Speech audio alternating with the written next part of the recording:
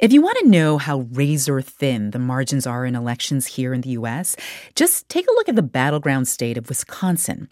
In the 2016 election, Donald Trump won the presidency in part because he barely won Wisconsin. Out of more than 4 million votes cast in the state, Trump won by a little more than 22,000.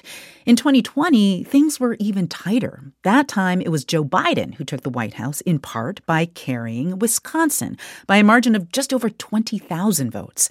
And now, in the midterm elections of 2022, well, expect more of the same, says Bill Glauber, political reporter for the Milwaukee Journal-Sentinel. It's Wisconsin. It's going to be close.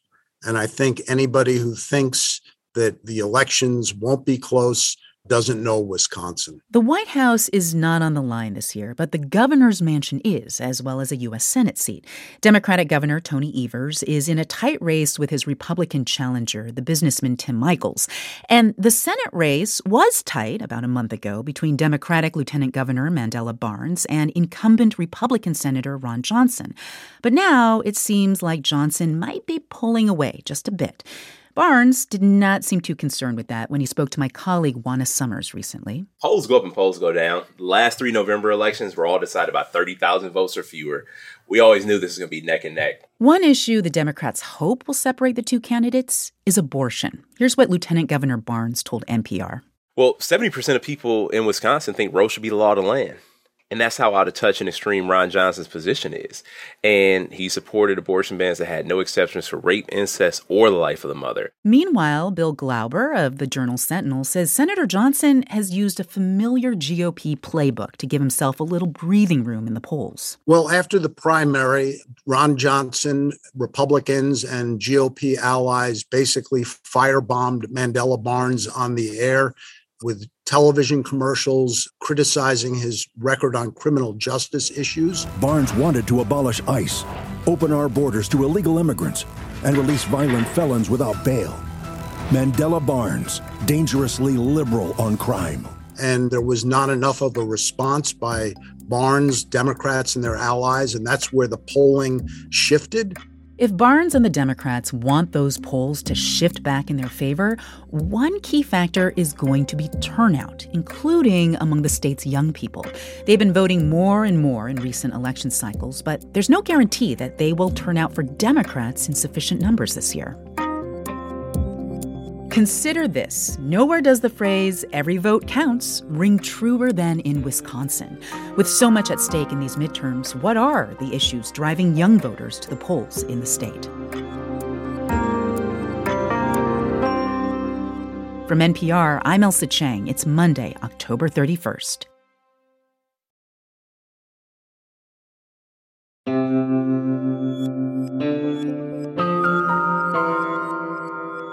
It's Consider This from NPR. We are just over a week out from the end of voting in this year's midterm elections, and turnout among young voters will be one of the key factors for Democrats hoping to capture an important U.S. Senate seat in Wisconsin. So my colleague Juana Summers traveled to that battleground state to get a sense of what election season looks like there. Outside an Indian Health Center, the group Wisconsin Native Vote unveiled a colorful mural as the Ho-Chunk Nation's Wisconsin Dells singers and dancers performed. Mark Denning, a member of the Oneida Nation of Wisconsin, rallied the crowd. This is the largest Native population in the state of Wisconsin, and your vote matters. It does. Go ahead. Yeah, raise some noise. And at an event focused on Latino voters, there were bowls full of tortilla chips and trays full of churros. A small group gathered to show support for Lieutenant Governor Mandela Barnes. He's the Democrat hoping to flip one of Wisconsin's Senate seats.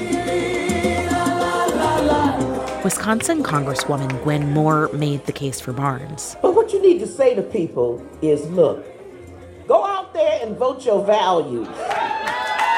And on a busy street corner outside the Milwaukee Public Market, organizers in bright purple shirts were encouraging people to pledge to vote. Matthew Grover is with the youth voting group Next Gen America. You take a moment and sign a pledge promising you'll show up. I will do it. Yay! Thank you so Young much. voters turned out in increasing numbers in the last 2 election cycles, but our most recent NPR Marist National poll found that this year, young voters are among the least likely to vote this fall. So we wanted to ask some young people about the issues they see as most important. My name's Kai Rollins. I'm 19. I'm an undergraduate student at Marquette University studying physics and Spanish. And I'm independent but left-leaning. I'm Melanie Medina. I'm 20 years old. I do consider myself left-leaning as well. I live here with my roommate, my boyfriend, my cat, and I'm a dental receptionist. My name is Kara Walla. I'm 29 years old. I'm a software engineer, and I live with my husband and 4 cats in downtown Milwaukee. And I identify as left-leaning. We brought Kai, Melanie, and Kara together at the studios of member station WUWM to talk about the issues that matter to them, starting with the Supreme Court decision overturning Roe v. Wade.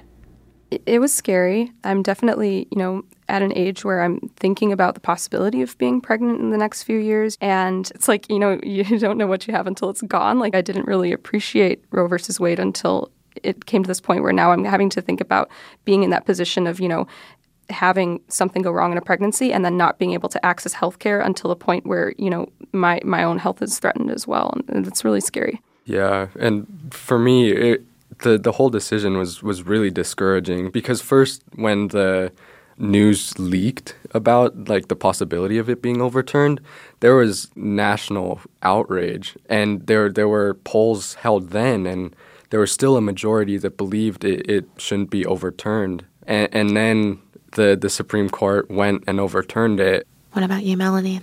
It's definitely scary to think that healthcare isn't going to be available until you're almost, on the deathbed. It's definitely something that can't be decided upon by people who don't have, uteruses. Let's talk about some of those other issues then. I'd like to talk about one that I think affects everyone no matter what age you are, and that's the economy right now. Oh, definitely. Definitely. Okay, what does that make you think of? You had an immediate reaction, Melanie. The cost of living has gotten so bad, honestly. I moved out from home right when I was 18. It was semi-cheap. I don't know about you guys. Well, I mean, you're a college student, but just working and everything, groceries have gotten really bad. I know even streaming services have gotten really bad too. It's gotten really costly so far. This is scary. My husband and I just bought a house last year, and between mortgage payments and then car payments, we're starting to think is it even doable to have kids in this economy? We're a 2-income household. I don't know even how we would pay for daycare or all of the expenses of raising a kid right now. Yeah, I am concerned about that. As we've talked about this big bucket of economic issues like housing affordability, cost of living, food prices, are there any specific things that any of you would like to see your elected officials do to address those things that are making daily life feel really unaffordable right now? Well, I definitely am always in favor of continuing to build affordable housing in the Milwaukee area. In some ways, it also I feel a little powerless about it. I'm not totally sure how much the elected officials can really do. I think that making sure that, the super wealthy are paying their fair share and closing tax loopholes, I think that would be huge. That would be really significant. Yeah, and I feel like their money could make a huge difference in the country if they used it correctly. But I'm not confident that our government would use it correctly either, especially with kind of the political climate at the moment. This is Kara again.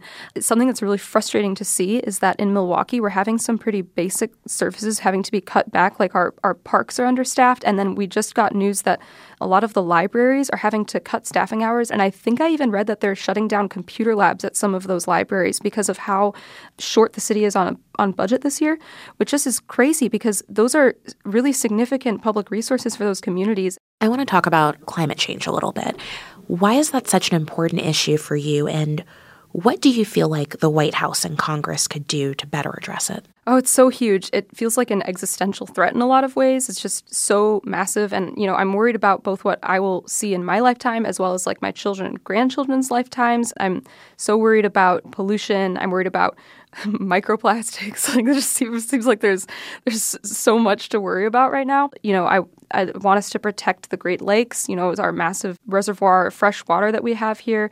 I would love to see our elected officials move to, protect our water systems, move towards biodegradable plastics. I would love to see legislation around that. Maybe that's a pipe dream, but I would love to see us moving in that direction. And green and renewable energies, I think, is huge too. Yeah, I definitely agree. It's scary to think about the Earth not being able to sustain everyone who lives on there. It's definitely caused a little bit of anxiety for me. I'm not sure about you guys, but it's definitely a stressor, especially I'm pretty sure it's a stressor for people who can't get to clean water and everything. We've talked about a lot of issues, and I'd like to ask, how are you all feeling about the Senate race? Well, I would really like to see Barnes win. And it is frustrating to see how much money has been pouring into Johnson's side of the race. Like the amount of ads that I've been getting is, astronomical. And this is a really significant race, I think, for the Democrats. Barnes was leading earlier in the summer, and now I think he's fallen behind Johnson. Really frustrating to see that sort of change in the polls. Do you think he can win? I think he can win. I've been reaching out to the high schoolers that I know. I'm like, tell your friends to register to vote, please. I would really, really, really like if Mandela, won. I do think that he can. I was at his meet and greet, and one thing that both him and Gwen Moore were talking about is voting for your values. And I definitely do think that if we told people, think about your values, and then you can just go ahead and correlate those to whosever values, are closer to yours. And I do definitely think if we get people to register, I'm pretty sure he would be able to win. We've got Congress. Democrats have control by an incredibly slim margin. As outsiders, what do you think the solution is to breaking through some of that logjam and the situation where it seems like there's oftentimes just little space for compromise? I do think that we have to get more younger people in Congress and the House of Representatives. We do have a lot of older people in there, and their, opinions, their views aren't really... They don't reflect on what we think now. It's not, the 1900s anymore. Yeah, I think making sure that the younger generation's views are being taken into consideration and need to be represented. Two things that I'd like to see. So one of them is I'd like to see improved access to voting for everyone. I think that right now the people that find it hardest to vote are young people and minority voters. And I think it would be really significant if we made voting easier. And it feels like in the last few years we've been going backwards, with the Republicans have been talking a lot about election credibility. But a lot of that, it just comes down to restricting access to voting for people who should legitimately be able to vote, which is super, super frustrating. And then the second thing, I would love to see corporate dollars mattering less in elections. It's frustrating to see elections being able to be won by whoever can spend the most money on that campaign. I know that we are just about 2 weeks away from the midterm elections, but before we know it, there is going to be another presidential election in 2024. So I'd like to ask each of you for your opinion of President Joe Biden's term in office so far. This is Kara. I'll go ahead. I think I've been maybe more pleased than I thought I would be so far with his term. I don't think he's necessarily an inspiring, president, but it's been very nice to have a president that isn't constantly embroiled with scandals every single day. I completely agree. But also, it is concerning with the age of who we're electing as presidents. My grandparents are similar ages to him, and there's no way I'd want one of my grandparents running the country. And that's no offense to them, but there's so much unpredictability at that age, and I don't think that level of uncertainty is necessarily something we should look for in a leader. Do you all think that President Biden should run for a second term? He's getting old. Yeah. Do you want Grandpa Joe in there? Yeah, that has been frustrating to see, and it hasn't been historically like this. So I'm a millennial, and I think that Kai and Melanie, you two are probably Gen Z, right? I think so. Right? Yeah. I'm 20. Well, I'd love to see some younger people in politics, and at this point, it's by younger, you could be a younger person in politics in your 60s. That's the place that we're at.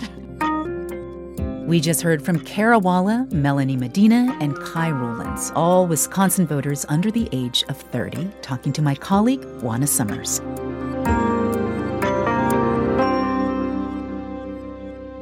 It's Consider This from NPR. I'm Ailsa Chang.